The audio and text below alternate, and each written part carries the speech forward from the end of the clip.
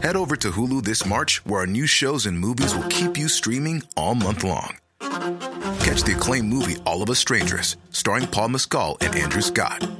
Stream the new Hulu original limited series We Were the Lucky Ones with Joey King and Logan Lerman. And don't forget about Grey's Anatomy. Every Grey's episode ever is now streaming on Hulu. So, what are you waiting for? Go stream something new on Hulu. Introducing Wondersuite from Bluehost.com. Website creation is hard, but now with Bluehost, you can answer a few simple questions about your business and get a unique WordPress website or store right away. From there, you can customize your design, colors, and content. And Bluehost automatically helps you get found in search engines like Google and Bing. From step-by-step guidance to suggested plugins, Bluehost makes WordPress wonderful for everyone.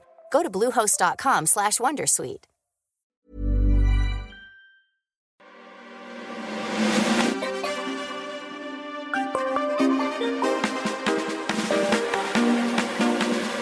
Hello and welcome to another Marcus Meets, a show available via iTunes podcast for Apple devices or Acast, which works on iPhones and Androids. Pretty much any phone that's smart works with Acast. You can listen anywhere you want by heading to marcusbronzy.com/meets. That's marcusbronzy.com/meets, and listen to that on whatever device you choose. Feel free to let us know what you think of the show and others what you think of the show by leaving us a rating and review on iTunes. It really helps to spread the good word and gives us feedback on what you think of what we're doing, because you're who we make this for. Now, this episode is the Dem On The Wall episode. The Dem On The Wall are also known as Javan Wade, Purcell Ascot, and D. Cartier. Now, these are three super talented, focused, and entertaining gentlemen who, if I'm honest with, they make me feel like I should have done more with my life when I was younger. They're that focused and that talented. And everyone that has seen what they can do really does agree that these have got amazing careers set up for them. All three of them are going to have great careers as solo entertainers and also as a team. They're kind of like the Power Rangers of young talent here in the UK. In fact, since recording this, they've got a new deal with BBC3 to create some... Actually, one second, I'll get this up because it literally happened just a few hours ago. They're going to be creating the JPD show. Javan, Purcell, and D. Now, the JPD show is a brand new, fast-paced contemporary sketch show from the creators and stars of the hit online show Dem On The Wall, which has had 50 million online views. Written by and starring Javan Wade, Purcell Ascot, and D. Cartier, and directed by Ben Palmer, who's the guy behind The Inbetweeners and Man Up.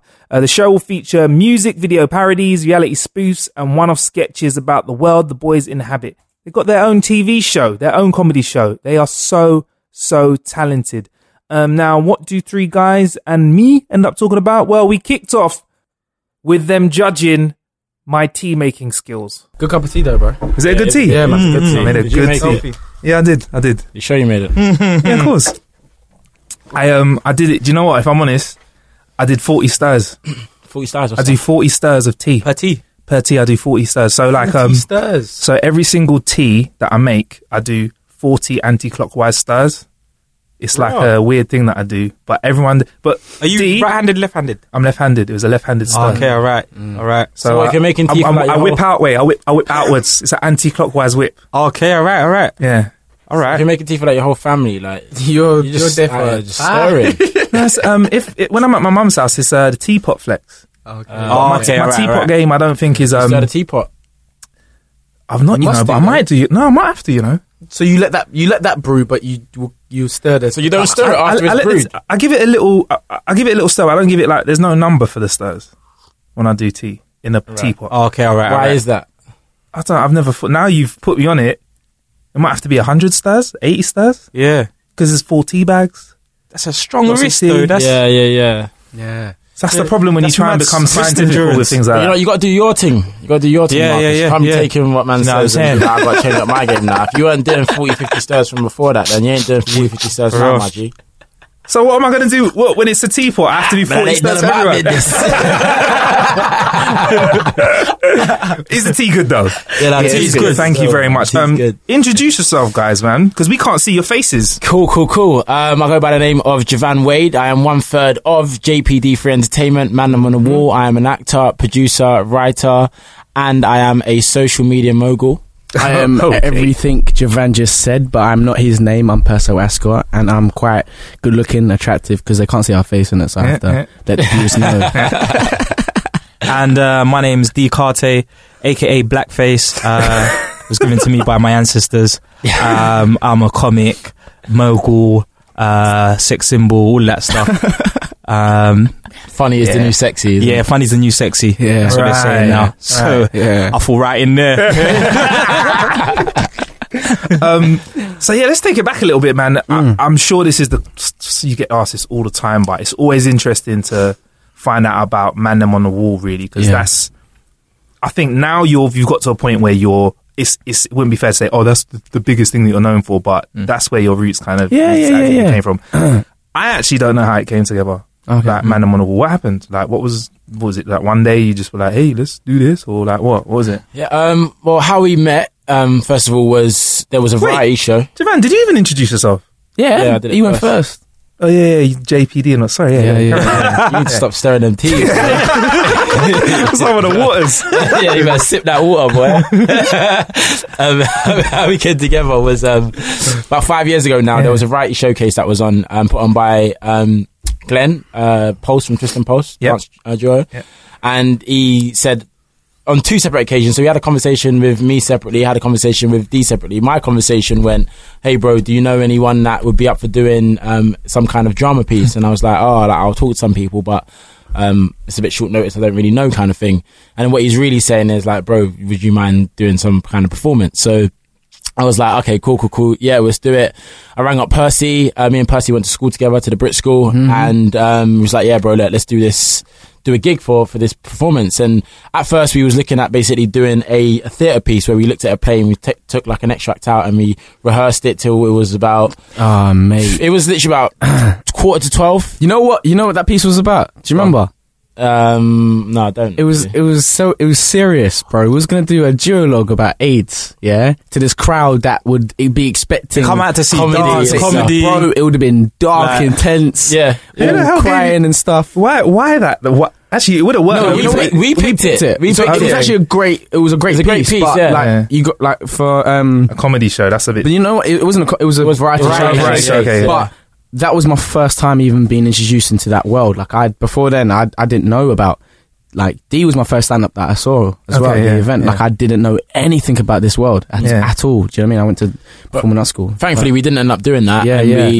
We scrapped it. The night before. Yeah, the night before. It was 11:45. I remember very clearly. And we said, look, we brought on my family in to watch it. And then it was like, okay, look, now we've got to do something different. So within like literally a couple of hours, we wrote this whole fresh comedy sketch. And at the time, we'd never done any comedy before. So it was weird why we picked comedy. I think it was because we had a lot of like funny views. Yeah. We knew we could get out. We knew stuff was we knew what was funny, but we never kind of practiced that. It's mad though, but watching the sketch, because obviously I'm watching the sketch, you'd never think they hadn't done comedy before. Do you know what I mean? It looked authentic. It looked like these guys do comedy on stage all the time. Do you know what I mean? So when they spoke to me after the show, it was easy to be like, yeah, let's do something together. It was obvious. Had they done the AIDS sketch, I don't think I would have. I don't think I would have been down. Yet again, AIDS wouldn't have helped the world. You get me? Exactly. Right. Yeah, he had I didn't know how to react to that. Yeah, I didn't want to. Yeah, he had a separate conversation. Let me know how your conversation went. Yeah, so I got invited by a friend to do an AIDS piece, not to do an AIDS piece. Decided not to do an AIDS piece. I'm trying to stay away from AIDS. I think everyone. Everyone wants to stay away from AIDS. So I got invited down by a friend who was a mutual friend of Glenn's. Yeah, he was like, "Oh, Glenn's looking for a comic." The other comic that they had dropped out or whatever. I don't know if he dropped out or they couldn't afford him. One of the two. Yeah. Who was it? Can you say it was? Nah. Let me not bait up names. Are they known? They're known, but I'm not gonna. How known? Yeah, how known are they? They're known enough. So anyway, I came down and took that person's place, and it was fortunate to have that position, because then these guys were able to see what I was able to do. Yeah. I was able to see what they were able to do, and we was able to come together. And the funny thing was, I think we were both trying to do something individually before that show that was very similar. Like, they were trying to put together an online show, and I was trying to do one by myself, but my guys weren't serious, man. Our guys weren't serious. It was like, we need some serious guys. Yeah. But even when we did like hook up, like we said, okay, cool, next week, you know, we'll sit down and stuff. We did that at Jay's cousin's house, and then as we were deciding what to do, we was like having a brainstorm in the morning. It was a bit tough because we was trying to like come up with ideas, and then we kind of said, oh, why don't me and Jay go out and do our YouTube series, D does his, and then we come to do this joint collaboration later on once we get our audience and he gets his. Yeah. So then was like, you know, before lunch we was thinking, okay, cool, let's do that. I think we got hungry, you know, and hunger is a big thing. It's a big, what would you call it? See, hunger is everything. Hunger is the difference between you living and dying, to be honest. And when you put that in, you know, you take that metaphor and put it in to your creative life, it's the same, you know. Hunger can kill an idea, or it can born an idea. And hunger, the cure for hunger, born Man on the Wall. Yeah. Really? In this case, it was chicken. Was it chicken? No, it was kebab. Actually, it was kebab, actually. Yeah. So we went to get to a kebab and stuff, and we started like on the walk to the shop, bouncing off some sick ideas, and then as soon as we ate the food, Marcus, that was it, man. That was Something happened. This kebab changed your life. For real. It did. It essentially did. We went back to the house. We were excited. We told Jay's cousin and Izzy, who's shooting it for us at that time as well. And they were like, sick, this is sick. And we just started like improvising a little bit just of like what it would be like, you mean, as the three characters. And yeah, man, for like the next like sort of 2-3 months, we kept hooking up in like Catford, going back to Jay's house and just writing the material, like working on the characters and the world. And yeah, I mean, we just spent a lot of time just like prepping. What kind of kebab was it? I probably got meat and chips. Yeah, I probably got lamb meat and chips or something. Yeah, I had doner meat and chips. All right. Quite a lot of burger sauce. Why did he say it like that? Yeah, and the chips. You said it like that was a bit of a sauce. Like, and a bit of burger. Yeah. Man's passion, right? Burger sauce. Yeah, burger sauce on the chips as well. Salt and vinegar. I told not too much salt, because sometimes if you have too much salt and then you put the salt on. What people don't realise is you can't put the salt on the burger sauce. If you're going to put salt on, put the salt on first. Change the flavour of the burger sauce. Yeah, exactly. And when you look at the chips and you look at the kebab and then you see burger sauce, but then you see loads of little white bits of salt, it just puts you off the food. I don't want to taste any substance of that texture with loads of salt in it. You know what I mean? Yeah. And if you do, you need to have a word with yourself. And be like, am I in the right job? There's money in this. I like salt. Anyway, So you had the kebab, you went and rehearsed, and like from when you started like sitting down and just cracking jokes about stuff and then writing material, how far was it from then? And episode 1 of Man on the Wall, so I really recommend you listening, going and checking out. Even if you've got to press pause right now, get lost on YouTube looking at all the Man on the Wall before you come back. Check that out, because that's the beginnings really. That how far? What was the distance time wise? We hooked up August, and this was just after the riots as well. Okay, and then so from September onwards, we were writing and creating everything. And then when did we start shooting? Was it like October, November? I think it was like November. We started shooting in I think it was end of October, early November. The first lot. Yeah, because we actually filmed the first episode twice. First time we filmed it. Yeah, 3 times. Yeah, 3 times. Yeah. Why? It wasn't good enough. Yeah. No, first, put it out. Yeah. The first couple times it just wasn't good enough. Tried and error. You thought it wasn't good enough, or no? We thought it wasn't good enough. Yeah, we knew. It wasn't there, man. Like the gut would tell you, this is. And obviously, what we did is that we put out a video on YouTube before we even did the series, saying, "Look, we're about to do this series." The thing about it, at the time, we were just like 3 black guys. Nobody knew who the hell we were. We was like, "We're going to do this series. It's going to be on Channel 4, E4, BBC. People are going to sit down and watch it before we release anything, you know."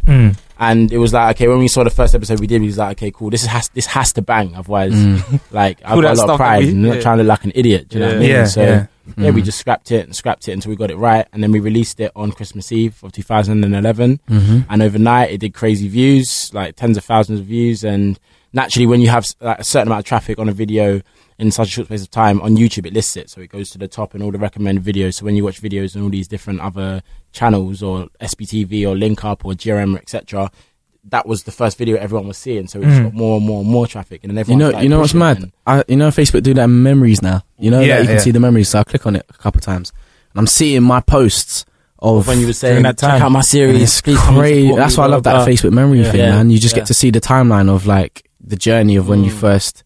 Do you know what I mean? And we had that thing, you know, after like a bit of time, someone just messaged you randomly. You'd be like, oh, sweet. Oh, they said, you know, how are you? How's things? Click on it. And why am I seeing the last message is me posting the video, episode 1. Got aired. Yeah. So it's, hey, check out my video, please. Like, let me know what you think of it. Yes. Nothing till 2015, 2016. 2016 sliding back into your DMs, basically. Hey, teams are healthy this year. Right. They are healthy. Now, be honest, though, that because you're out there now, you guys must be getting a lot of female attention. Actually, I've been around you guys when you're in a club, man. Come on. I mean, like, you know, whether you're with someone or not, I don't know, but you get a lot of attention, yeah? You get a lot of attention. Like, when did you first notice, like, oh, hang on, when I'm out and about, I'm kind of getting a bit of love? I'm not gonna lie, yeah. So back in Brit, yeah, me and Jay was there. I didn't get much attention, yeah. Okay. I was like skinny, small, you know, it's cool, you know what I mean? I was skinny. Yeah. Really? It was small, bro. I was small. Mad. But I swear, something changes, man, when that little bit of success comes in. Yeah. And it was this moment where I'm saying to the boys, like, I'll be like, I want to chat to this girl. And I'm like, I'm nervous. What do I say first? They're like, go talk to her, man. And I've gone and spoke to her now, yeah. And I'm realizing, this situation wasn't as built up as it was supposed to be. It was actually a fluid transaction. You know what I'm saying? So an immediate fluid transaction. No, we're talking. That's serious stuff. I didn't discover this transaction till a couple years. I'm talking like 2014, maybe. So when you say a fluid transaction, you guys were transferring fluids? For the whole of that, me and D were just looking at each other like, where is Japan's there going? Fluid transaction. It's like, yeah. That was sick. I didn't see that coming. So you guys actually, I know you're cool now, but you were quite close then and you talked to each other. You became friends quite quickly. Am I right in saying that because you were doing a lot of work together? At what point were you like, you're actually a mate as well, you're cool to work with? I think from the get-go. Yeah. Honestly, I think we've spoken about it once or twice. That's what I'm like, how did we... It was like, how is this working so well? So well. No, it didn't... Immediately, we were dealing with things that friends of years were dealing with. Do you get what I'm trying to say? The way we were tackling problems and stuff like that. It was like we had known each other for time. So and we had to learn fast as well. Because we didn't really, like, think about it. We released the first episode on Christmas Eve, December. Yeah. We were called in April by Big Talk Productions for a Channel 4 show. So 4 months in, do you know what I mean? You're already tied into it. Now we're tied into this thing. Yeah, it's true. It's like, let's keep going. We just got to keep going. And even the first episode, we didn't shoot a number 2 immediately. Do you know what I'm saying? So we did number 1. Got successful, and then we was like, oh, okay, cool, we shoot number 2, number 3, number 4. So, you know, I think a lot of the results has spurred us on to obviously carry on going, but in that time we had to maintain our foundations too as just good friends, and then as our, you know, like keeping like create the creativity fresh and raw as well. Do you know what I'm saying? So yeah, man, like it's been a sick journey of just becoming a better man. I can honestly say through just the journey, like I've changed like so much. Yeah, you must have rubbed off on each other as well. Yeah. Collective experience must have helped you learn a lot. Yeah. It's like a relationship. Like in terms of like you look at a relationship with your bird or whatever, and you learn the same things. You know what I mean? Because friendships, they're synonymous. The only difference is man's not banging, man. Yeah. Quite blunt. But in terms of like the trials and tribulations, lips in. No. Trials and tribulations. That might be your thing. We've got 40 as a team, but that's not about business. But yeah, you learn a lot of things, you know what I mean? You go through a lot and you're together in this thing, all these trials and tribulations and your ups and your downs and getting close to commissions and then not close to commissions and all of these things, man, and you do it together and you learn so much. Because the journey's mad, man. Mad, like TV world as well. I want to talk a bit more about your friendship in a sec, but you pointed out something quite interesting, Giovanni, is that you went from YouTube in December 2011 to having conversations with Big Talk Productions in April 2012.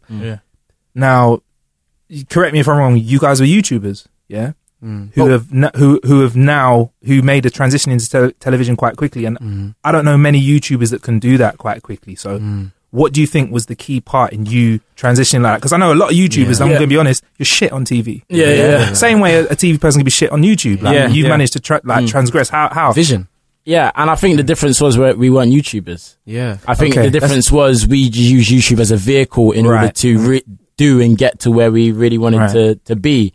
And obviously, we'll probably talk about it a bit later, but that's all kind of changed now. But initially, we had the set to go and get the show to TV, and we were, we're actors and we're comedians, and all we wanted to do is have our work recognised and get out there instead of having to audition, get nowhere, wait by the phone for an agent, because that's what most people do, and that's why most people are not working.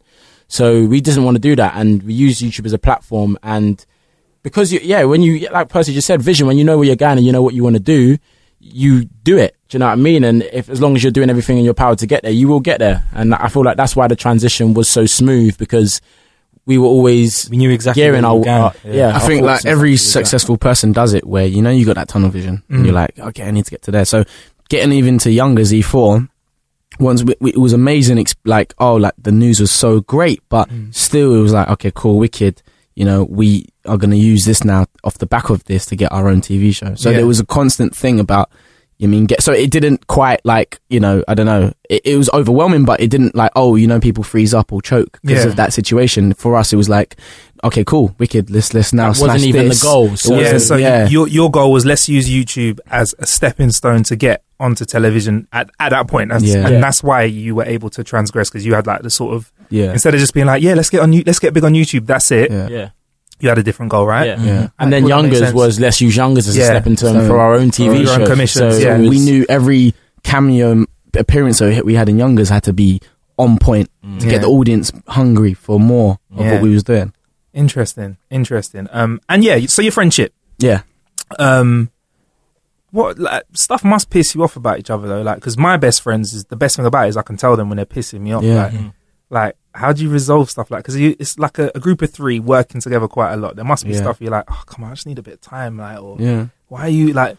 I think that's one thing that helps a lot is the fact that there's three of us. So when you have a dispute, there's always two people to beat up the dickhead, or a dickhead to beat up the two people. Really, you know what I mean? In terms of having an outside perspective on something. That's because someone to commentate when there's a fight. I mean, it can. I couldn't. I can imagine it, because you imagine it until you have the third person that says something or does something, but.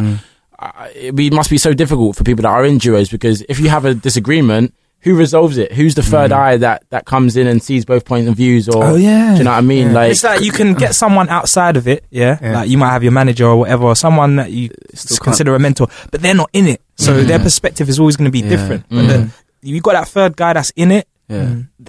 You can take you can value his opinion, which separates us from like people when obviously we'll talk about it later, but the Wall of Comedy, for example. And when we decided to change all our URLs to from Dem On The Wall to the Wall of Comedy, people were like, "Wow, you lot just did that." But it's because and those people who were saying it, they were like, "Well, it would have taken, because we're in a duo, it would have taken us like a year or 2 years to decide that kind of thing." Do you know what I'm saying? But because there's three of us, we're able to quickly have an idea, and even in terms of our writing process, it's amazing as well. Do you know what I'm saying? And I feel like because we're basically together every day, and if we don't see each other for a day, it feels like a week. Because we're with each other every day, if we don't see each other for a week, it feels like a month feels like a year. So because we are in each other's space so much, we have to resolve problems instantly. We can't go another day without solving the problem of yesterday. Otherwise, you just can't work. And your business needs to run. Everything needs to keep going. You know what I mean? So we've been forced to learn how to communicate. Really, communication is the biggest key. Like when there's a problem, you speak about it instantly. If you've got, do you know what I mean? Something to say, you say it. Otherwise, it just doesn't work, and it couldn't work. So you're kind of forced to do it. It's because they're young people that have got such level heads, man. I appreciate that. Like, I know some other people are like, yeah, well, sometimes you just fucking know. Fuck him. Yeah. Argument breaks out middle of the show. But that's really cool. Like, so, Javan, what's your biggest takeaway from Man Them on the Wall before we talk? Because I do want to talk about the Wall of Comedy, because I think that's another massive thing. But what was your biggest takeaway from Man Them on the Wall? Like a moment that stood out to you? A moment that stood out to me. MOBO Awards. MOBO Awards. Bro. We presented a Gospel Award at MOBO 2013. Was it 13 or 14? 2013. And being on that stage, we was in Scotland, and it was just like, you've got these characters on stage at the MOBO who we created in a room, and it was like, what are we even doing here? Do you know what I mean? And and it was a real strong milestone. It was a real big deal, because it was like, this doesn't happen. Do you know what I mean? This doesn't happen to people, and it happened to us very, very early as well. So that moment for me, that was probably the most remembered moment for me, in terms of me being like, wow, what's going on? What's going on here? And D, what was it like being on stage looking, out of the MOBO Awards? A blur, bro. Like, you're saying the words, and you don't even know where to get. Like, you're talking, but you're like on autopilot. Do you get what I'm trying to say? Because you've got all these, like, remember, the audience is massive. I don't know how many people was at the SS Hydro in Scotland, And again, you're talking, first of all, in a language that you didn't think people could understand, like overseas. Like, do you get what I'm trying to say? That far out. And you're here, you're talking like this, and people are being entertained by what you're doing. It's taking something like that and putting it in an environment that it shouldn't normally be, and it's there, man. I think to kind of give you the backstory of it as well, is that we wasn't immediately chosen to do that as well on stage. So we got part of the MOBOs is because who she is now, Valentina, she's our co-manager now, because of the experience and the journey of all that kind of stuff. But we met her at this networking party, and she invoked, said come in for a chat, and then initially was just going to do like online sort of presenting for the MOBOs and things like that in character, and then it just like this thing just grew and grew and grew, and then we did this tour for MOBO hosting that, and then we was in before the live spectacle. I think we got a call of the opportunity to say, look, you guys, someone's can't make it now to do the gospel act. Do you lot want to take it? And this was the night before. So then we, along with me and the guys and Derek, who's our manager at the time, we created this piece that you saw at the MOBOs, and we rehearsed it. We got the footage as well of that. To watch it back and stuff. And I just think it was such a great experience, and it just tested us in terms of being out of our comfort zone, being in character, just like Lee Francis or Sacha Baron Cohen, when you got to take your characters out of that, TV world, you're in live in front of people and things like that, and also presenting, like, there are parts of like D and J that the world still hasn't seen yet. Like, for example, like J getting onto EastEnders or D killing the stand-up. Like, I've seen this for like the last 5 years of like what they can do. Do you know what I mean? And in those moments of pressure, do you know what I mean? We was pushed, and I just remember this moment where Jay, we had to be separated for this interviews, because one person had to take backstage, and and we had two other people had to go on the carpet. And I remember like this, it was mad, like, because it was just crazy, how MOBOs is, and we was just like, okay, who's gonna go backstage and do the solo thing by themselves in character? Do you know what I mean? And I just remember him being like, okay, cool, you know what I mean? Jay was like, I'll go do it, you know what I mean? And it was like just like flipping heck. It was incredible, but pressurizing as well. Yeah, that's a big point though, man. That's a wicked highlight, the MOBOs. And obviously when you said that, Jay, everyone was like, that was my thing as well. So even just like there was when we, you stand at a certain point. People that don't really know about what happens behind closed doors in TV and stuff, like it's not all smooth like what you see on TV. So we're standing at the point that we've got to stand at until my man says, go on, walk on the stage now. Standing there, I'm just looking around. I'm looking around at the audience thinking like, bloody hell, like this is mad. And then not clocking that, obviously, like we get told that we got to come up now. So then if you watch it back, you see Trevor Nelson, and he had to kind of pull his finger out and say like, "Come on, guys!" Like, and then he's like, "Oh, crap. Like, yeah, you're in the trance. Yeah, it's our turn now." Yeah. And then hearing like our theme tune was playing around the whole flipping stadium. And who's that jamming on the wall? Yeah. Man, who's that jamming on the wall? You always go back to the roots. We was in our brethren's bedroom making that tune. Do you get what I'm trying to say? And then you're in a stadium and it's banging like around the stadium. That's bro. Yeah, I'm gassed now. Like, I can see it. You are like amped. Reliving. Wicked. So that was obviously a high point for the Man on the Wall. And then you decided, D, to just to do Wall of Comedy. What is the Wall of Comedy? The Wall of Comedy is a platform for other comics, other creatives to showcase their ability, and that's it in a nutshell. Right, moving swiftly. The guys could add. Wall of Comedy, basically the whole kind of origin of that is that we were creating a lot of different projects. And Man on the Wall was kind of one of many projects. We see ourselves as like the Wayne brothers in America, and creating a legacy of comedy TV shows, comedy films, and etc. etc. And after Man on the Wall, we started kind of exercising other ideas and other things. And we was like, we can't put this idea or that idea. Like we did a short film called Chick or Treat with Film London. We got funded for, and we couldn't put it on the Man on the Wall platform because it wasn't Man on the Wall. And Man on the Wall was a show, so we was like, well, what are we going to do? And what are we going to do when we get the next short film or the next mini-series or blah, blah, blah, blah. And we was like, okay, cool. Like, we need a comedy platform. There are no comedy platforms out there that will accept this sort of film. Well, there's none out there at all. Like Comedy Central, but they're a big American company that, recently come to the UK, but not trying to put none of us on. Do you know what I mean? So it was like, let's create something where not only we can add our spice and our flavour and put our shows on, but we can also start to churn out and start to really develop the comedy scene in the UK, because there isn't one essentially. And what we want to do is we want to have a hub where we can not only, take other people's shows, but also develop other people's shows. And, you've got like some sick comedians that you're on like Vine or Instagram doing 15-second videos, and they want to do mini-series or they want to do longer form series, but they don't know how to write it. They don't know how to produce it. They ain't got the cameras. But we was like, okay, well, we can use all of our experience, all of our knowledge, all of our contacts to try and create more so that we actually have a scene that starts to develop like they do in America, And essentially a big part of what we do is the fact that everyone runs to America when you're in the acting industry in the UK because there's not enough opportunities here. But it's just being part of the problem, So if you want to be a part of the solution, you need to create something that is going to be a solution. And we believe that creating a platform, creating a world, especially with everything coming online, where we will be able to create things and, get the funds and the budgets and stuff to be able to, through monetizing the platform and things that we do, create shows and give the people what they want. Because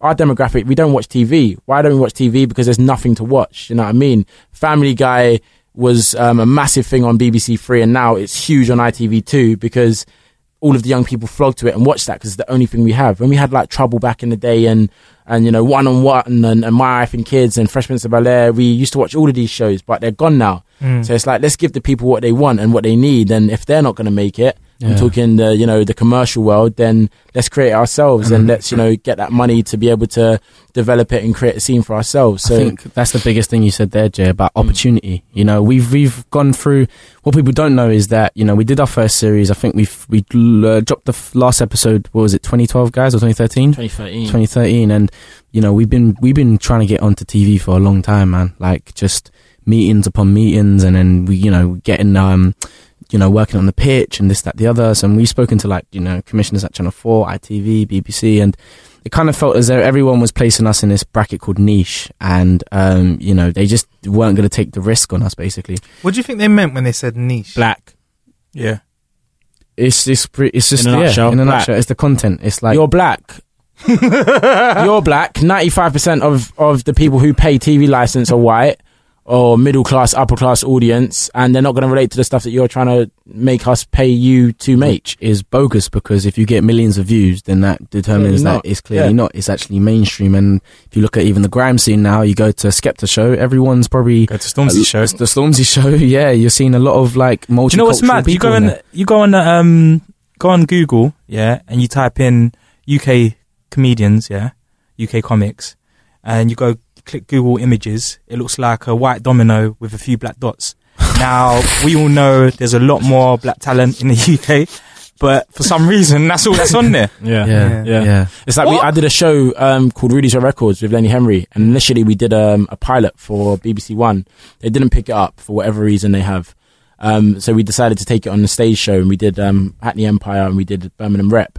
And the reason why they said that, you know, that they didn't want to put it on for BBC One is because, again, it was maybe too niche or whatever it was. It wasn't going to have a mass appeal, a mass audience. But when we did the live show, every show was sold out, and every show 95% white, middle or upper class audience member. So it was like, what are you talking about? In this day and age, you know, it's just culture.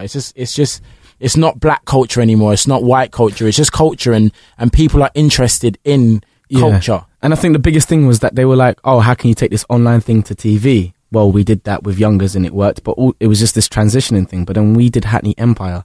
We took kids that will never go to a theatre and come out, and 1,300 kids were there. And it's like, and the audience was very mixed, and even the age range, we had like kids as young as 6 and adults as old as like 50 and above. So, you know, we it's this constant thing about, you know, why do I have to keep proving look what we've been doing? It's like, you know, I was speaking to a couple people the other day. It's like we've, you know, gone and jumped over hoops and swam and flown and just did everything to prove ourselves, but still there's no. So instead of us being jaded, me and the boys decided, you know what, let's just, you know what, this train keeps moving.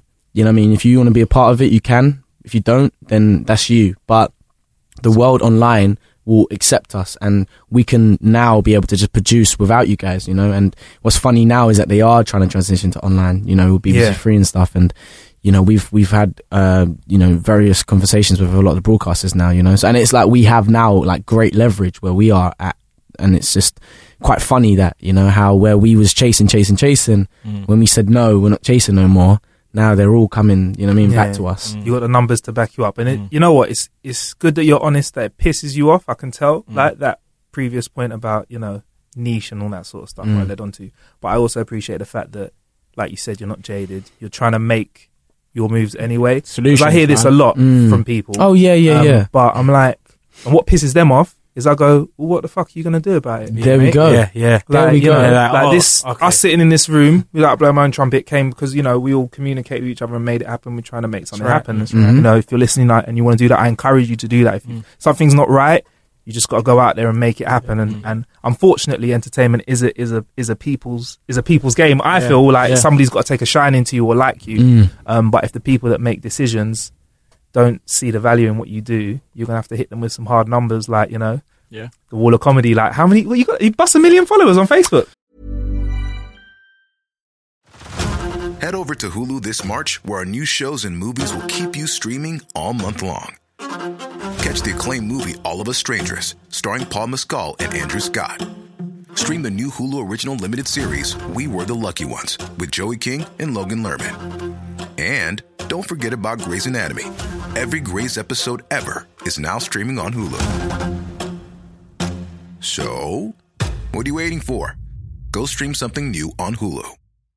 If you're looking for plump lips that last, you need to know about Juvederm lip fillers. With Juvederm Volbella XC and Juvederm Ultra XC, your lip look, whether it's subtle or bold, can last up to 1 full year with optimal treatment and no additional maintenance. Find a licensed specialist and see if it's right for you at Juvederm.com today. That's JUVEDERM.com. Add fullness to lips in adults over 21 with Juvederm Volbella XC or Juvederm Ultra XC. Do not use if you have severe allergies or a history of severe allergic reactions, or if you're allergic to lidocaine or the proteins used in Juvederm. Tell your doctor if you have a history of scarring or taking medicines that decrease the body's immune response or that can prolong bleeding. Common side effects include injection site redness, swelling, pain, tenderness, firmness, lumps, bumps, bruising, discoloration, or itching. As with all fillers, there's a rare risk of unintentional injection into a blood vessel, which can cause vision abnormalities, blindness, stroke, temporary scabs, or scarring. For full, important safety information, visit Juvederm.com. Introducing Wondersuite from Bluehost.com. Website creation is hard, but now with Bluehost, you can answer a few simple questions about your business and get a unique WordPress website or store right away. From there, you can customize your design, colors, and content. And Bluehost automatically helps you get found in search engines like Google and Bing. From step-by-step guidance to suggested plugins, Bluehost makes WordPress wonderful for everyone. Go to bluehost.com/wondersuite. 1.7 300 million views last month.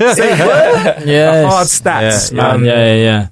So yeah, that's proof, really. So is it like those sorts of stats? They give you that sort of leverage to have that conversation. Well, look, this crazy. Crazy. It gives you the leverage of where you actually don't need the broadcasters because advertisement runs the world, and we can now almost take away the demographic that they're chasing, and also take away the advertisements, hit them where it hurts, and we're good. Kind of thing. There is no hierarchy on the internet. It's mad. Like the creative holds the power. Like creatives at the top ultimately, and then obviously, and then you got advertising, and then man eats, and ads will go wherever the people are. It's the people at the end of the day, and that's why they're taking away things like newspapers, independent newspapers not being printed anymore. Terrestrial advertisement is starting to come down because there's no people there, or the people that they want. So they're going online. You start seeing Instagrammers and Viners and stuff getting paid by Pepsi or Coca-Cola or Pringles or whatever it is to do certain videos to promote them because that's where the audiences are. So I just wanted to drop a big thing as well that I think is just important, worth mentioning, but as well as with the USP of producing people's shows and stuff and helping, but we're actually looking at a social media talent agency management. And the reason why we're doing that is because along with the TV world and how things are run there, but even online when it comes to content creators, there's this thing of where you get social media agencies that will pick a content creator, partner up with a campaign for a brand, but then the brand campaign could be worth like say 10 to 20 grand, but then they're giving the content creator like just the 2K, but it sounds amazing because they're doing 15 seconds of content, but they're still, they realise the worth of how much of what is being paid for. Been paid for. You know what I mean? And as content creators start to dry up, the whole scene dries up. So again, there's this thing called MCNs and things like that. But with what we have as a distribution and a platform, we feel as though if we can take people under our wing, give them the right exposure, but then also have the right people on our team to look after them and nurture them, to have their Hackney Empire live shows, have their merchandise, have everything that we've had in our past. It just means that, again, we get to grow this thing. What name's that going under? Have you got a name for that at the moment? Or is this something that is that going to go under Wall of Comedy, or is that going to be... at the moment, we're still thinking throwing and stuff. Because it would need to be something separate, to be honest. Like, and like, what type of people are you looking for? Is it like, young, old, like, or is it just anyone that you feel like... Talented, hardworking people with vision and passion. Vision and passion. At the end of the day, see yourself in them, innit? Yeah. When you see... Like, we're big advocates of helping people who help themselves, If you see someone that's out there trying to do something, right, then you give them a hand. But you're more likely to help the person pushing their car because they broke down than the person who's broke down sitting in their car screaming, "Someone help me!" Do you know what I mean? Because you're not even helping yourself. So we're looking for people who are talented, who are trying to push themselves in the right direction, and they just need a help. They just need a leg up. And like Percy said, when you see like yourself and other people, where I can see that you're in a situation where I was in a little while ago, where you just need someone to show you the ropes or show you this or show you that. And slowly we're starting to find a few people. And, when you see the talent, it makes you want to do it even more, because it just makes you be like, I want to help you. I don't want you to be taken advantage of. I don't want you to go through the same mistakes I did. If I can help you, why wouldn't I? So, Wicked. Love that, man. So, if you're out there and you're interested, where's the best place for people to go now when they listen, just in case you've, like, at their point of listening, you've not got this sorted out? Like, where's the best place to sort of throw stuff up at you? Is it just to get on the Wall of Comedy first at the moment and contact you through that, or? Just kind of contact, via just emails or Wall of Comedy, or Twitter, anywhere that you can contact us, really. Because nowadays people use like DMs and that. DMs and stuff, Yeah, I mean, and we're local on. It goes down in the DMs. Hey, it goes down in the DMs. But we're on everything, man, and we pay attention to everything. So emails, DMs, we run our own Twitters, Instagrams, everything. So whatever. I like it, man. Management talk. This is wicked. Like, it's really, really good. So get involved. I think that's it about the Wall of Comedy at the moment. But yeah, like, congratulations on the numbers, man. It's interesting to see like collective force sort of smashing it. And I was talking to somebody the other day about that I was going to have a conversation with you guys, and they were like, "Oh yeah, man, Dem On The Wall, yeah, I know them." And I said, "Oh, you know, they also do Wall of Comedy." What, they do that?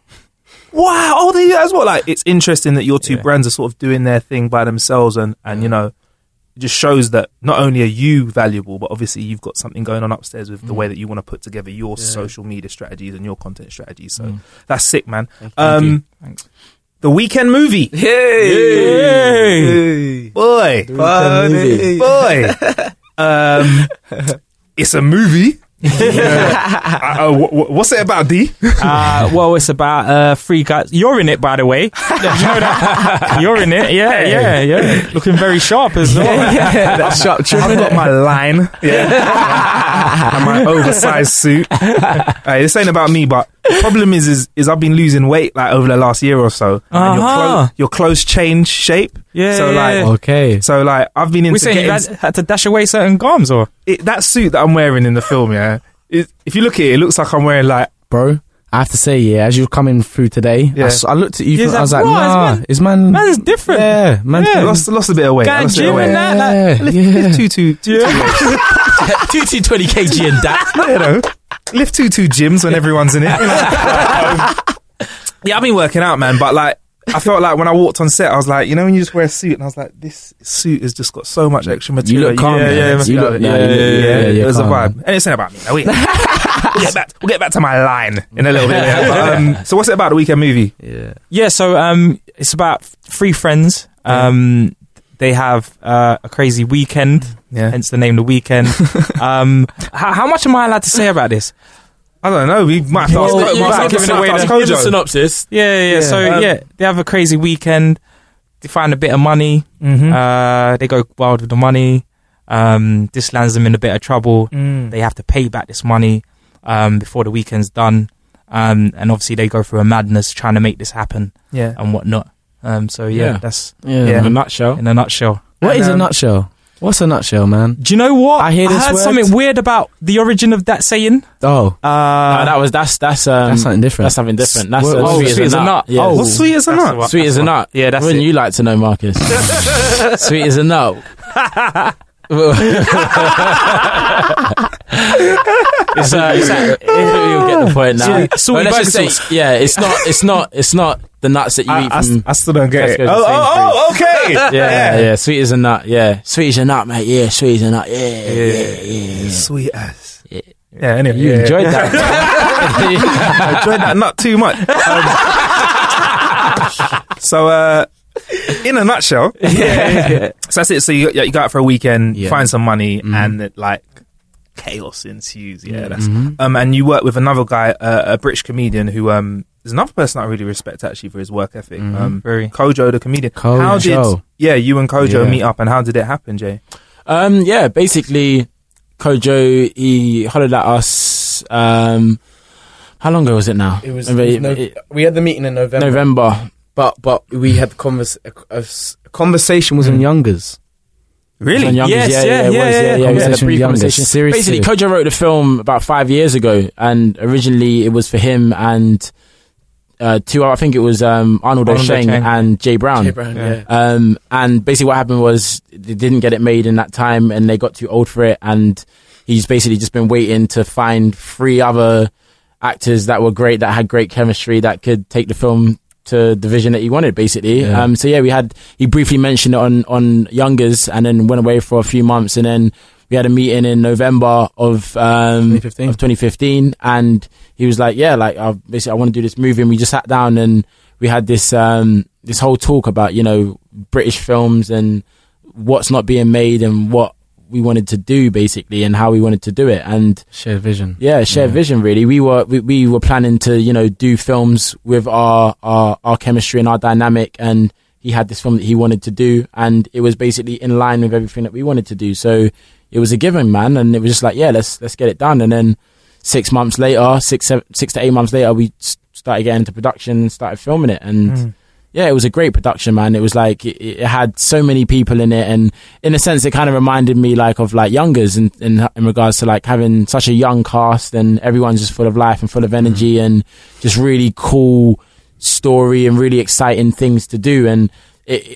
I loved it because just the moments I can really pick on is when I'm in a scene and I'm just thinking, like, just looking at these two guys and just thinking, this scene is fire. Yeah. Do you know what I mean? Yeah. And it's like everything, essentially like everything you've been practicing and everything you've been building up, and then you get into a playground like that and you just given these tools where could flex your muscles. Yeah. And what was really nice is that the script was there, but at the same time it was loose. We added a lot to the script. Do you know what I mean? And we bring our je ne sais quoi, and you know what I mean, and just bring it all to life, really. Yeah. And it was great to have that freedom and to be able to kind of put our mark on it like that. Yeah, man. There were a lot of fitties on the set as well. I'm not gonna lie. There was some bad production. Yo, there was some a lot of badness going on. Some baddies. Some baddies. See, Kojo said in November. He did warn us. He did warn us. I didn't quite believe him, but when I got onto set, I was like, Kojo. Man, yeah, you came through. You came through. Yeah, man. Yeah, because that's what you need in a film. You know, like one of my favorite films is Wolf of Wall Street, because it has everything that you want to see in films. Just say you know her what I name. mean? That Hollywood. Just say her name. Margot Robbie. Margot Robbie. But even just a film, like, it had parties, it had sex, it had drugs, it had violence, it had mad journey. It was Joanna Lumley that got me, to be honest. Oh man. Woo! Sweet as a nut, yeah? Yeah. In a nutshell. There were some baddies on set. There, what was it like working with Kojo? What baddies did you have your eye on, Marcus? Yeah. Go ahead. Must have been a couple, man. You know. There was one of the makeup girls. I remember looking at her. Okay. What did she look like? Which one? White with short hair. Okay. Say nothing. All right. Yeah. Let's just tell her right now. I didn't even record that. Whose phone are we calling her off, though? Well, you want us to call her off yours so you can save that number, innit? She was a baddie. Yeah. She was a lovely bird. I think someone that was doing... I'm pretending I don't know. I'm like someone that was doing costume. She was a chocolate girl with some long hair. Beautiful. Costume. Was she doing costume? Probably not costume. I think I know you're talking. I know. The styling. Okay, all right. Yeah, she was a bit sassy as well. Yeah, had a little bit sassy. Yeah, there was. But I'm gonna be politically correct and say, you know what? All the girls were baddies. You know they were all of them. No, not all of them. No. Let's be honest. No. Not everyone can be a winner, yeah? There's one gold medal, one silver, one bronze. Okay? It's true, that's the setup. And there's one guy that gives them out, innit? Yeah, that's me. I'm proud, okay? Actually, the rap party as well. Again. The rap party. I only saw one scene, time. but at the rap party, Kojo collectively, or everyone, and all of the hot girls, and we all partied together. That was a good night. That was a good night, man. It was a good night, man. Yeah, me and you talking on the sofa that time. Yeah. We sat down, a little chat. And and I think I said loads of positive words as I got more and more drunk. You guys are the best. But weekend movie, I really look forward to it. Who else is in it that we should look out for? Who else is in it? Can I just say they're great performances from the rest of them. Like Samson KO and Ashley Inks. Oh my word. Killed it. Squeezy killed it. George. Killed it. Yes. Oh yeah, Arnold George. Arnold George. A lot of people calling him his character name. Arnold George. Squeezy, just to be honest, everyone did their thing. So you can I guess as me, J and D were the leads of the film, but it needs to have everyone else. Do you know what I'm saying? And that's what it was every day. Everyone was raising the bar. Do you know what I'm saying? It'll be a thing of where we do a scene. Do you know what? There's two scenes I have to point them out because I haven't done it before, and it was the first time I'd done it, and I genuinely couldn't hold myself together. Oh my word! The first scene was with A. Comedian. He plays a parking attendant, and it was like even when like the struggle. I looked at some of the clips, and I can, because I know myself, I can see myself when I'm trying to not laugh, and like it got so peaked to the point where we just had to keep going because there was time and we just had to keep going. And then there was Rudy Liquid when we did. He plays a police officer, and that scene, oh my life, I was dying. Yeah, he's funny. It was so funny, man. Oh man. And genuinely, obviously, because we do comedy in it, so we're there's not really much that we can't hold down, or jokes that we can't, not laugh to. But them two guys, they destroyed us. They destroyed us. Destroyed. Too funny. So they're all the people that were in part of it. Anyone else? Who's down there? Anyone? Man? We had everyone. Man. We had Shabba. Marcus. No, he wasn't in it. Oh, is it? No. All right. As I thought. Who else? Who else is there? Oh, okay. Banner.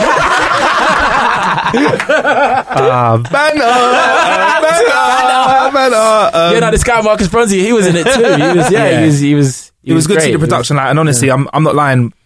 From the sidelines, watching some of the stuff that you're doing, when Kojo said, just do you freestyle a bit, it's fucking funny, man. Funny. Thank you, funny. man. But it felt like you guys were kind of being, not yourselves because you were acting, but you were just naturally taking on board sort of your characters, and you were just rolling with it. And that natural chemistry's there as well. Yeah. You know what I mean? So it's easy to bounce off each other like that. Yeah. So as well as working together, solo projects. I saw the short film you did with Mandip. Obviously, you were in that as well, Jay. How did that come around as well? I worked with Fully Focused. They're a company, and they do a lot of youth projects, campaigns, and stuff. I did this Stop and Search project with them last year, and then Teddy spoke to me. What was it? Christmas time, I think. He was like, "I've got this other campaign. Would you be interested?" And even at the time, he was looking to get Kay, plays RS, Kay to be a part of it, but due to conflict in terms of scheduling times and stuff, Kay couldn't be a part of it. So then Ted was like, do you know anyone? And of course I know people, but in actual fact, so I remember telling Jay about the project and stuff, and then because Jay was shooting EastEnders at the time as well with his dates, Jay was like, dude, do you want me to, I can be part of it. And I'm like, of course I want you to be part of it. Do you know what I mean? But I didn't know, because obviously it's a small project. Yeah. Because I didn't know, the scale of it or any of that. So when you come to your boy, you got to come with your boy correct. Do you know what I'm saying? Say, look, bro, you want to present this, it's that. Do you know what I'm saying? As opposed to it being a Mickey Mouse type of production. But anyway, thankfully Jay was like, cool, I want to be a part of it. So, we had kind of meetings with Teddy and stuff like that. And then Jay brought on Mandip onto the project, and then we sit down for one rehearsal, and then it was a 2-day shoot, and literally, man, it was intense. Because obviously it's 15 minutes, I think it is, or 12 minutes, but 2 days to film it. Every scene was just cool, you know what I mean, get through it kind of thing. But again, because of this whole chemistry thing, and me and Jay started off, from Brit School and doing theatre and things like that. So we've grown as actors, but it was amazing to be a part of it with him, because even with the time constraints, we were able to still deliver what we was doing in terms of performances. And because I know how it's a given how talented he is, do you know what I mean? And he had that security in me as well. We both just knew what to do, you know what I mean? And I look at that short as probably one of my best projects to date, because I would second that as well, because watching them, the opportunity, gave it's very the opportunity different to what I've seen, but and that's again, it's just that thing that is always been in us, but we just it's like when people say, how can you transition from the Man on the Wall characters to anything else? But if you do have the range and the versatility, then you can always make that jump. It's just it's always on you as a person to change that. Yeah, I think that's helped stop getting the fact that you're diverse stops you getting put in a box as well. Because it would be very easy for you to just still be Man Dem On The Wall, and that's it. And then that you wouldn't be where you are today if you weren't trying to strive to get out of that. Yeah. D, you got your solo work as well. Yeah. Stand up. Yeah, banging out the stand up. Loving it at the moment as well. I think the stuff that I was doing as a collective with these guys kind of took over everything, because I was doing stand up before I met the guys, and it was hard to balance the two. So you made a sacrifice. Kind of put it I tried to do it a little bit as we was doing it, and it just wasn't working, and I was like, you know what, let me just leave it for a bit, and when I'm ready to hit it and tackle it hard, I'll do it. And this year I've been going in, man, just performing all over the place, and even just doing little things just turning up to little open mics and just coming up and just doing the 5 minutes and just that environment, man. It's amazing. Like it's you see people like right from the ground, people that are really crap, that don't have a clue how to tell a joke, and then you see people that are really good. Do you know what I mean? And you're able to learn, and it's like it's back to basics as well, because it's like obviously we spoke about girls sliding in DMs now because we're a big thing. When you're on that stage, no one cares what you've done. No one cares, and you'll get people introduce you. Yeah, you might have seen him on Youngers. He was in a successful online series. They don't care. Like, are you funny or not? Do you know what I mean? And it's like funny or die. Yeah, exactly. It's humbling. It's humbling. Yeah. So yeah. And what's your style of comedy like? I'm a storyteller. Mm-hmm. I think what allows me to do that acting thing is that I act a lot on stage. I play characters, and a lot of my comedy is observational. The majority of my set is family orientated, so I talk about my mum a lot. My mum's like, she makes up probably like 70% of my set, and I thank her for that, because with 70% of the money, bro. Let's just say I'm a good son. I look out for her. She gets a car. But man, I'm grateful. She's been a big part of my life, and it comes through in the comedy. A lot of comics are very honest, and you get to see that when they're doing their stuff. Sorry to interject. I think watching D over the years, I think right now he's at. I've never seen him in terms of this like performance level where he's at, the confidence he does, and the I've just seen the jokes transform and elevate. I think. Thank you, bro. Right now, man, like I've never seen him so hot. He's on fire. I'm gonna come to a show. I'm gonna turn up at a show. I'm known for not saying, "Oh yeah, hook me up." I'm known to just be in the audience. I really appreciate that, bro. Heckling. Do you have you got your technique for dealing with hecklers now as well? Yeah. I have to learn. I was actually at a show. Jay was there at this particular show, and someone in the audience cut my punchline, man. Was it you, Jay? someone cut my punchline, and I hit him back with a few words. I'm not going to repeat the words here, but funny enough, go ahead, man. No, what happened? Funny enough, dickhead was mentioned at one point, but funny enough, that learning how to deal with that and coming back at her the way that I did enhanced my set. Because people, when you watch a comedian on stage, you wanna believe that what's happening now, what they're talking about is happening in real time, and that it isn't a script. Do you know what I mean? So if people can see you come off like that and then go back in, then they believe it's real to them. Do you know what I mean? So you can't be doing them things at my show. Okay, I'll turn up to a show. I'll keep it straight. I do like seeing a heckler get shut down. Sometimes to me, that's like the final piece of the puzzle of a comedian. They're funny, and then when someone says something, they go in and solo projects. Mr. Duff. He's got duffs already. EastEnders, man. EastEnders. My duff rate at the moment is actually just below 50%. 13 episodes have aired and I've had 6 duffs. So that's a good duff percentage. Yeah, man. It's a strong percentage, man. For the US listeners, EastEnders is a massive soap we have over here in the UK set in the East End of London. And at the end of the show, we have probably the best sound effect for a cliffhanger since da da da. Yeah. Rose. Hey. Gangster! Hey! It's like a start of a trap tune. That's what it's like. Hey, but so your duff rate is good. Yeah. Like, I don't know how the EastEnders thing came around. Like, was it a case of agent work, or was it a case of being? Because obviously you guys are doing so much stuff. I don't know where you get these opportunities. That was agent work, man. About a year and a half ago, I actually auditioned for EastEnders, and basically I got down to the last 2 for a different character. I don't know if you remember, there was a time where there was a gang that came in basically, and they were basically just dealing with Bianca in a mad way kind of thing, and there was just that whole story, and there's a character called Renzo, and I was going for that character, and got down to the last 2, and basically initially I was going for the lead character, and I didn't get the lead character, and then they was talking about me for this Renzo character, and then basically I had a conversation with my agent and stuff, and he was like, it's not very good, basically, that the role wasn't very promising, or there wasn't really much there. And I've always been kind of a bit anti-soap, and looked at it in a sense of, soaps. I even so much said to myself, I don't really think I'd do a soap.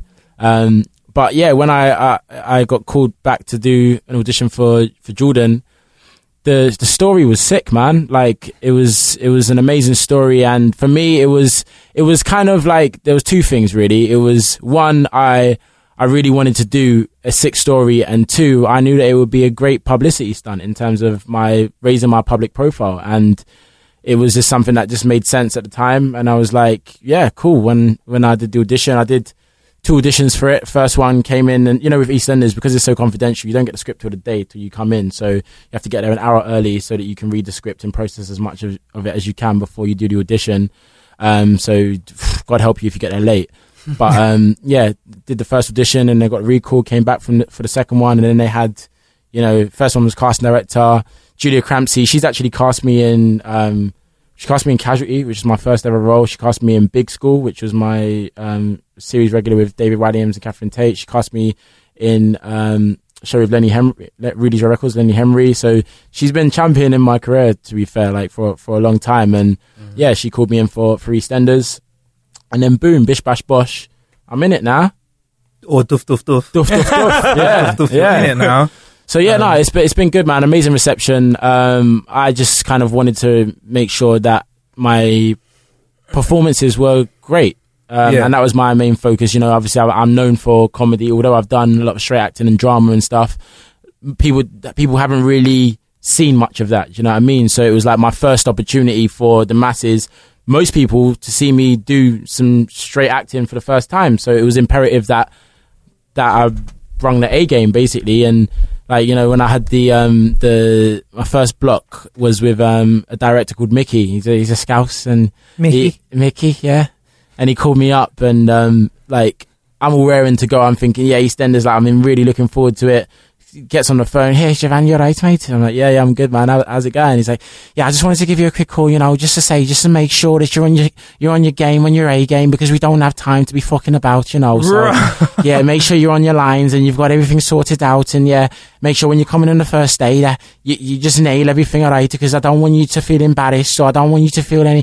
Do you know what I mean? And it was like, okay, wow, man's got to bring the A game for this, you know what I mean? So yeah, I literally, obviously I've got the help of my 2 brothers here, and literally just ran my scenes like a play, like a rehearsal, you know what I mean? Rehearsing in my house. And they say, it's going to be one take, because it's a 4-camera setup, man. I've never done anything 4-camera setup before, which means that they can cover like loads of angles at once. So unless there's more than 6-7 people in the scene, you get one take. And I didn't really believe, I thought, one take, but then they'll go again for safety or blah, blah, blah. One take, man.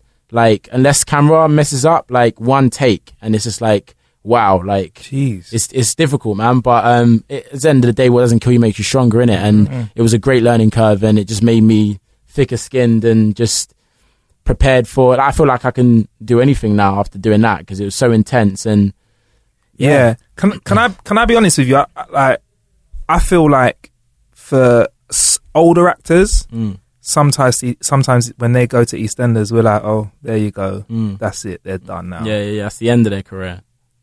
Was that a concern? Not a concern as in that's the end of your career, but was that a concern that that's it, that you're EastEnders now, you're Ian Bill? You're in it for life. I can't see the character Ian Bill being anything else. And there's a few people, who is it? Ross Kemp. He managed to break out of it. But even now, to this day, everyone's EastEnders. Was there a concern that you could be just Javan EastEnders, Jordan EastEnders? No, because I believe in myself, really, and I know that. I think why that can be difficult and why that can be a case for some people is when you put all of your eggs in one basket, or you rely on someone else to give you opportunities. But I'm confident that if I'm never hired ever again by anyone in the industry, I will still be in Hollywood. I will still be doing whatever I'm doing, because I'll make it myself. So if you don't give me an opportunity, then I'll make my own. So yeah, that I think, you have these things where people say, EastEnders, if you do it, you're going to be in it for life, blah, blah, blah, blah. People have been saying stuff like, you've heard, people have said that. Shout out to you, yeah? Not to me personally, but that's the talk with soaps and stuff. I've heard that. I mean, people have said, if I'm honest, people have said that. Oh, is that all? I'm like, you know what, he's young, like you're young, like you are young, so like it's not like you're like a 6-year-old man and you have nothing else on the table. You've got other bits going on. So, and I think a big part of it was because I've done quite a bit before, which has also been so different.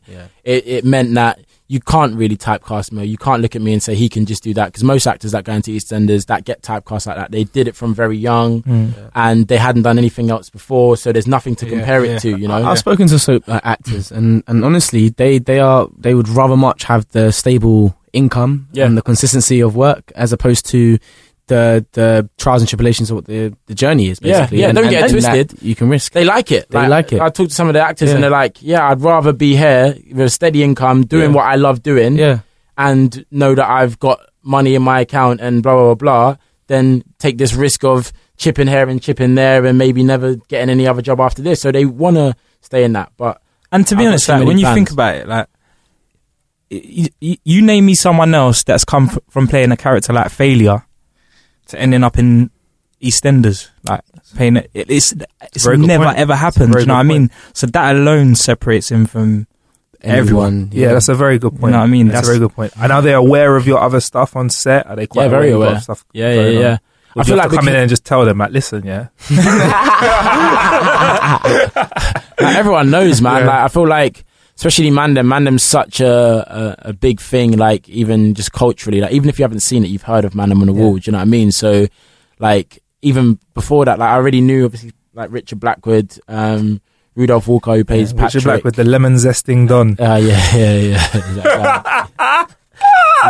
Sorry, I bumped into him. I bumped into him about a week or so after that happened when I was on my way to my friend's wedding in LA. He was out there, had a bit of time off, and I said to him, bruv, if you've been getting a lot of flack for the zesting, he was kind of like, you know what I mean? He wasn't broken, but he was just like, a lot of talk about this. I found that hilarious. Yeah, it was hilarious. It was what's funny, Richard. What's funny, Richard, is that he has to take that L. What's funny, Richard, is that he was styling it out. He was going, I know what I'm doing. I think the way I found out was my friend messaged me and said, Richard Blackwood's trying to grate lemon juice out of a lemon. Man. It was embarrassing. Yeah. But no, man, EastEnders it's been good, man. It's been when I kind of look at it in the sense of before I got in it, and I look at it now, and I say to myself, before I got in it, what would I want out of it, or how is it going to affect me? I think it's done nothing but good things. Cool. Yeah. I mean, you still. I was surprised at the amount of content you were still putting out outside of EastEnders, and all the other stuff that you're doing as well, together as well as separately. What's your key to cramming so much stuff in? Like, all of you, like, how do you make it happen? Because it's like, I see a movie here, I see this here. Like, how do you get that sort of momentum?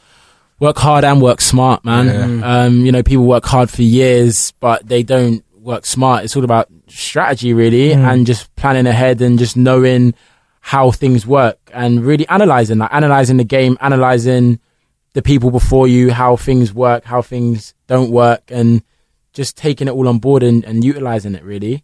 Okay, cool. Yeah, all right. Nice and simple answer. Yeah, because I know a lot of people that are very tired and busy all the time, but they're not churning out as much stuff as you. And you know, you obviously got. But also, like, a lot of people. Listen, man, I used to see this in school. So you had certain man that was revising for time, and it's like, bro, are you really revising all that time or what? Because people don't use their time wisely all the time. You get what I'm trying to say? Sometimes people are doing stuff for the sake of doing stuff. Do you know what I mean? And it's like, if you manage your time correctly, you can get things done, man. Yeah. A lot done. And the biggest thing is that the key thing Jay said, working smart is a massive thing to making, because people can work hard, but then they can be, I don't know, like, there might not be the execution of the content even coming out for a long time, or never happens, or whatever it is. A lot of people invest their time into things that they didn't quite see the bigger picture of where the outcome's going to be. Whereas me and the boys very specifically are choosing, okay, cool, we'll do this, and then that's going to be come out this, that, the other. So I think working smart is a massive thing. You're already big picture thinking. Even you wrote in today, Percy, you were like, podcast. I just saw all three of you were like, We've heard it we heard the podcast thing a couple of times now. Yeah, man. There's potential for it, man. I mean, character based work or just yourselves chopping it up, man. Quite interesting conversation. And another, I don't want to dwell on this, but I was worried when I found out you got on EastEnders, Jay, because I thought, and someone said to me actually, but they put the and they went, shit, man, Dem On The Wall are fucked. How are they going to do it all? You're going to be on set all day long. Is there ever a concern that something will come along and stretch you to the point where you might have to put it on the table for a second? No, because it's happened. Yeah. Happened from day one. Yeah, it happened. Yeah. When we first started, Percy was filming Wizards vs. Aliens for 5 months in Cardiff. It happened before we even our series. When we started, we've had to deal with that from the start. Do you know what I mean? So we knew how to deal with it. And again, you work smart. You because we've had that. It was almost like the universe was saying, "Don't kid yourselves." Like, although you guys are amazing collectively, you're also amazing individually. You're gonna be doing big things by yourselves as well. Yeah. So let me show you how to handle this now, so that when it gets deeper, you're gonna know how to handle it later. And you just learn from your mistakes, innit? And you learn from what happens, and you just take it all with a pinch of salt, and you adapt. And that's what life's all about. And careers and people that make it long in a certain careers, because it's about survival of the fittest, adapting to stay relevant, adapting to your environment, and being able to keep doing what you're doing and maximize the altitude of what you're doing. Because if you do look at our CVs from, say, starting Man on the Wall, of course, a lot of people don't necessarily watch TV, that demographic, but we've done a lot of stuff. Like, if you just look at the CV, we've done so much, and it's just a case of what Javan's saying. Like, you know, we had that situation, and this at the Screen Nation Awards recently, one kid said to me, your boys left you now. Your boys left you. I was like, it was just obviously a stupid thing to say, but I was like, we have been doing this individual work we've been leaving each other from day, from early. Yeah, it's not. This is not new. Yeah, I guess it's just new for people to see us. But you ain't going anywhere. I'm glad to hear that. Yeah, because I was a concern for me, because obviously I respect your work rate. I'm just thinking, is there a fraction? But you clearly just said, well, then. Phone's on silent. You clearly just said though. Yeah, all right. There are things that are going to come along, but you're not going anywhere. Think of us like this. Think it's like Will Smith. Yeah. Kevin Hart. Thank you. Oh, not me. You missed. Come on, brother. Oh, sorry. Yeah. All right, cool. But, sorry, Jay. All right, mate. I use that example to highlight the collectiveness. Yeah. Like, he's Will Smith. He's gonna go out to do movies. No, I'm not gonna lie. I'm looking at your headshot. Yeah. Fuck, you're seeing it. You saying, fam? You could play Will. Yeah. Anyway, sorry. Yeah. You could be Will. You could play a young Will Smith. Yeah. Do you ever do that biopic of Will? I'd love to. A film of Will doing Will Smith films. So you'd have to do Ali, Fresh Prince, mad. Inception. That's a great idea. Yeah. I'm waiting on that film, bro. One day. Yeah. I'm waiting on that. Yeah. So sorry, you were saying Will Smith, just Kevin Hart, and Denzel. Like how we like to brand ourselves, but I say that because we're gonna go on to do these great things individually, but because we've got our production company, we're gonna be producing incredible things too. I love that confidence, man. And honestly, I wish you all the best. And it's not the first time that I've said this to you separately and all together, man. So I know you're going to smash it. And like we always say, we'll catch up again, because we've met loads of times. In fact, I think I found the press picture when we first met up when I was at BBC Radio 1 Extra. I remember coming at the door. Yeah. And I was looking at it, I was thinking, fucking look at you guys are like youngsters. But we'll definitely catch up. I probably ain't changed much. No, you look the same. I've been the same for decades. You're like Yoda. You're gonna look like this forever. Forever, bro. Forever. Yeah, I hope so. Take that. I'm trying to have that Pharrell effect. You know what I mean? Yeah, I think he because he's something else. Who else? Him. Who else doesn't? Him. Lucy Liu. J-Lo. Yeah, they're pretty much something. Part of most of the black people. You guys work out though, innit? You guys calisthenics. I see a lot of that. I see you guys like lift, like just doing. What is that? No, we're just lifting ourselves. We're just body weight training. Your own body weight, basically. Might get into just raw core strength, innit? Does it make you a lot stronger though? Because I'm in that sort of gym mentality. I'm like lifting weights at the gym now. Yeah. And I think a combination of both is healthy, because even when you do calisthenics for a little while, you still, if you go into the gym, you can't be lifting 80 90, 100 kg. Fish out of water. Yeah, it's it's the different set of muscles, isn't it? So you have to develop both if you wanna. But you know what I gotta say to people out there? Please, I know it's been an ongoing joke. Do legs, do legs, because it looks very stupid, man. Yeah. Everyone looks at a guy at the gym that's top heavy with small calves and goes, bro, come on, bro. Yeah, you just lose all respect for the top half. Yeah. I can't see the top half. Yeah, for me it's the opposite. I've got strong legs. Yeah. But so you work on I want chest. I want shacks. Bro, you're starting at the right place though, mate, because people trying to do the reverse. Yeah, it's long. It's long, yeah.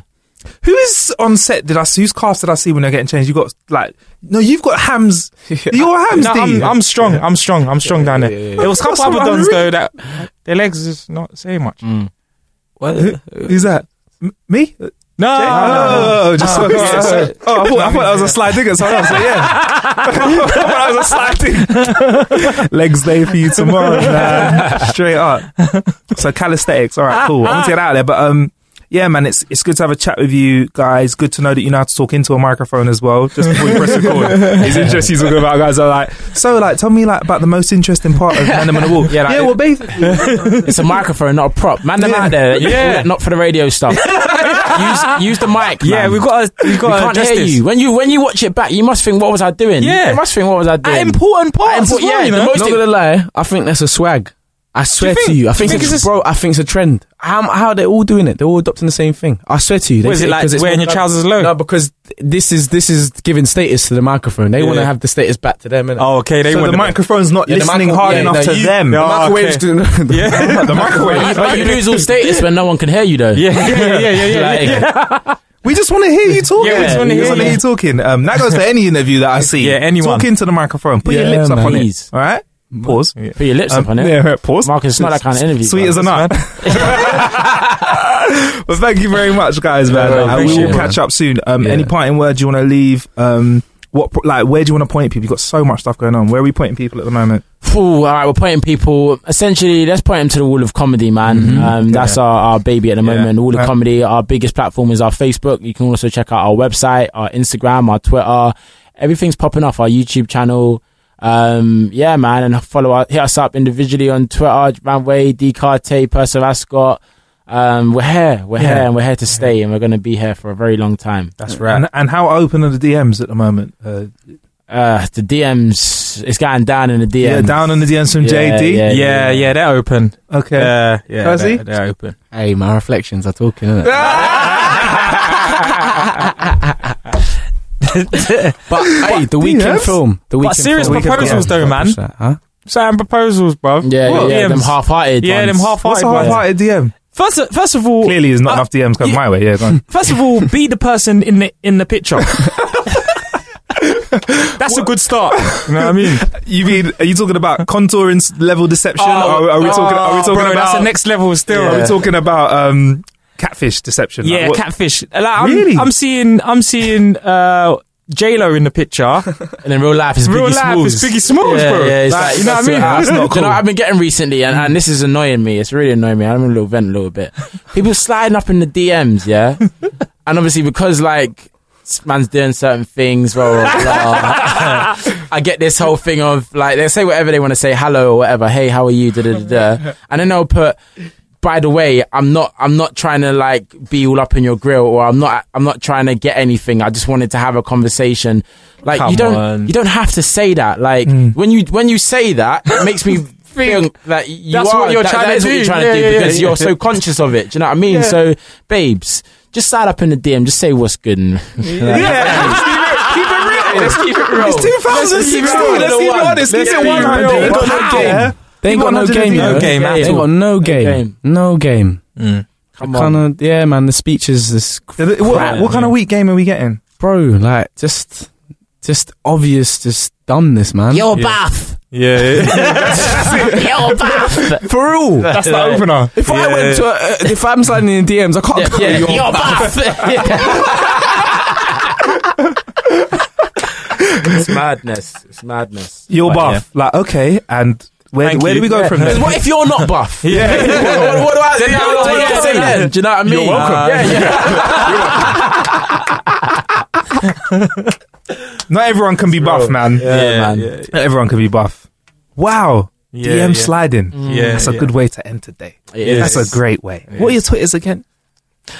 At Javan Wade, that's Joivan. By the way you pronounce my name, it's not Joyvan or Javine or Javane or whatever you want to call me. It's Javan. I heard Jarrell before. Jarrell? Yeah. I've heard Jonathan. Jonathan. I've heard all sorts. Wow. It's just like Japan, but with a V. Okay. Javan. Remember that. Javan Wade. And at D Carte, that's D-double-E. D-double. D-double. Carte, K-A-A-T-E. Perso, Ascot. Yeah, ready. Hey, when's this coming out? Yeah. You don't know. It could be next week. It could be within the next 4 weeks. But yeah, okay, you're changing it over? No, we got a party, man. When's the party? No, say it now. If I have to edit out, tell us about the party. Cool. Yeah, we got a party, big party. It's going down Easter, 2nd of August. Edit that bit out. Do you know what it is? Because we did our last one on 2nd of August, didn't it? So I keep doing that. Easter, 2nd of August. I was like, because I normally get the dates wrong. So I was like, oh my goodness, I've been telling everyone 2nd of April. Done it wrong. Please let me leave that in, bro. Keep that if you want. No, it's 2nd of April. So Easter's not in summer. Easter's in Easter, isn't it? Yeah. 2nd of April at Hackney Shapes in Hackney Wick. It's going down, man. We got some great DJs down there. You know, we've got the bunnies. We got some Easter bunnies. Yeah. 3 girls on entry. Man, like I get a free girl on entry. Yeah. Not only, free drink, bro. Only at our events. Only at our girl. A free girl on entry. Yeah. Oh wow. What party you been to where you get free girl on entry, Marcus? None. I'm about to go to one. Can I go in, walk out, and walk back in again? Pick up a new one every time you enter. Wow. Man. Wicked, man. Well, I look forward to that, man. Yeah, man. And thanks for sitting down with me, guys. Thank you, man. Appreciate Appreciate it. Let's just leave it on. We'll catch up soon, innit? Yeah, we'll catch up soon. And you've got collated another few big projects and bits on the side. Say nothing, man's local. Yeah, all right, cool. And that was the man Dem On The Wall. And like I said just before we started the interview on today's show, how talented are they, man? They've got their own BBC 3 show, 50 million hits online off their own back. They're doing films. They're doing some of the biggest soaps in the UK in between them. Stand up. I mean, if there are 3 people that entertainers need to look up to and be like, wow, they're doing a lot for the young people in this country, and also the comedy scene in this country, and also the online scene in this country, they're definitely those guys. Anyway, hope you really, really liked that episode. Now, this show was produced and hosted by me, Marcus Bronzy. Thank you to the co-producers, Billy Wright, Shane Powell, David Shawcross. Special thanks to Milo Fisher and Research, Wide Awake, aka CJ Beats, and Jordan Crisp for the Stings intro and outro music on this show. You can listen to Marcus Meets via iTunes for Apple devices or Acast, which works on every single phone in the whole wide world. Whatever device you're using, head to marcusbronzy.com/meets. That's marcusbronzy.com/meets to listen any way you desire. This show's made just for you, so we'd love to hear what you think of it. If you could push that subscribe button on iTunes and leave us a rating and review, then you can let everyone else know what you think of us and help us to reach more ears. And if you want to show us even more love, you can become a patron of Marcus Meets and get access to loads of bonus content by buying us, say, a coffee or something. If you want to do that, head to marcusbronzy.com/coffee. That's marcusbronzy.com/coffee. I'll be back with a new episode real soon. Have a good one.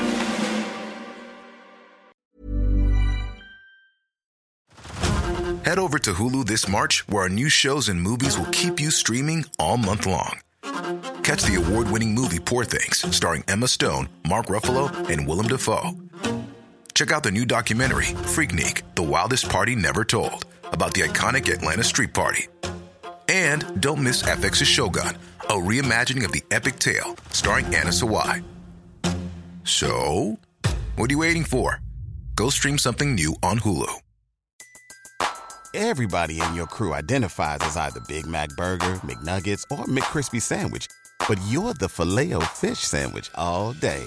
That crispy fish, that savory tartar sauce, that melty cheese, that pillowy bun. Yeah, you get it. Every time. And if you love the Filet-O-Fish, right now you can catch 2 of the classics you love for just $6. Limited time only. Price and participation may vary. Cannot be combined with any other offer. Single item at regular price. Ba-da-ba-ba-ba.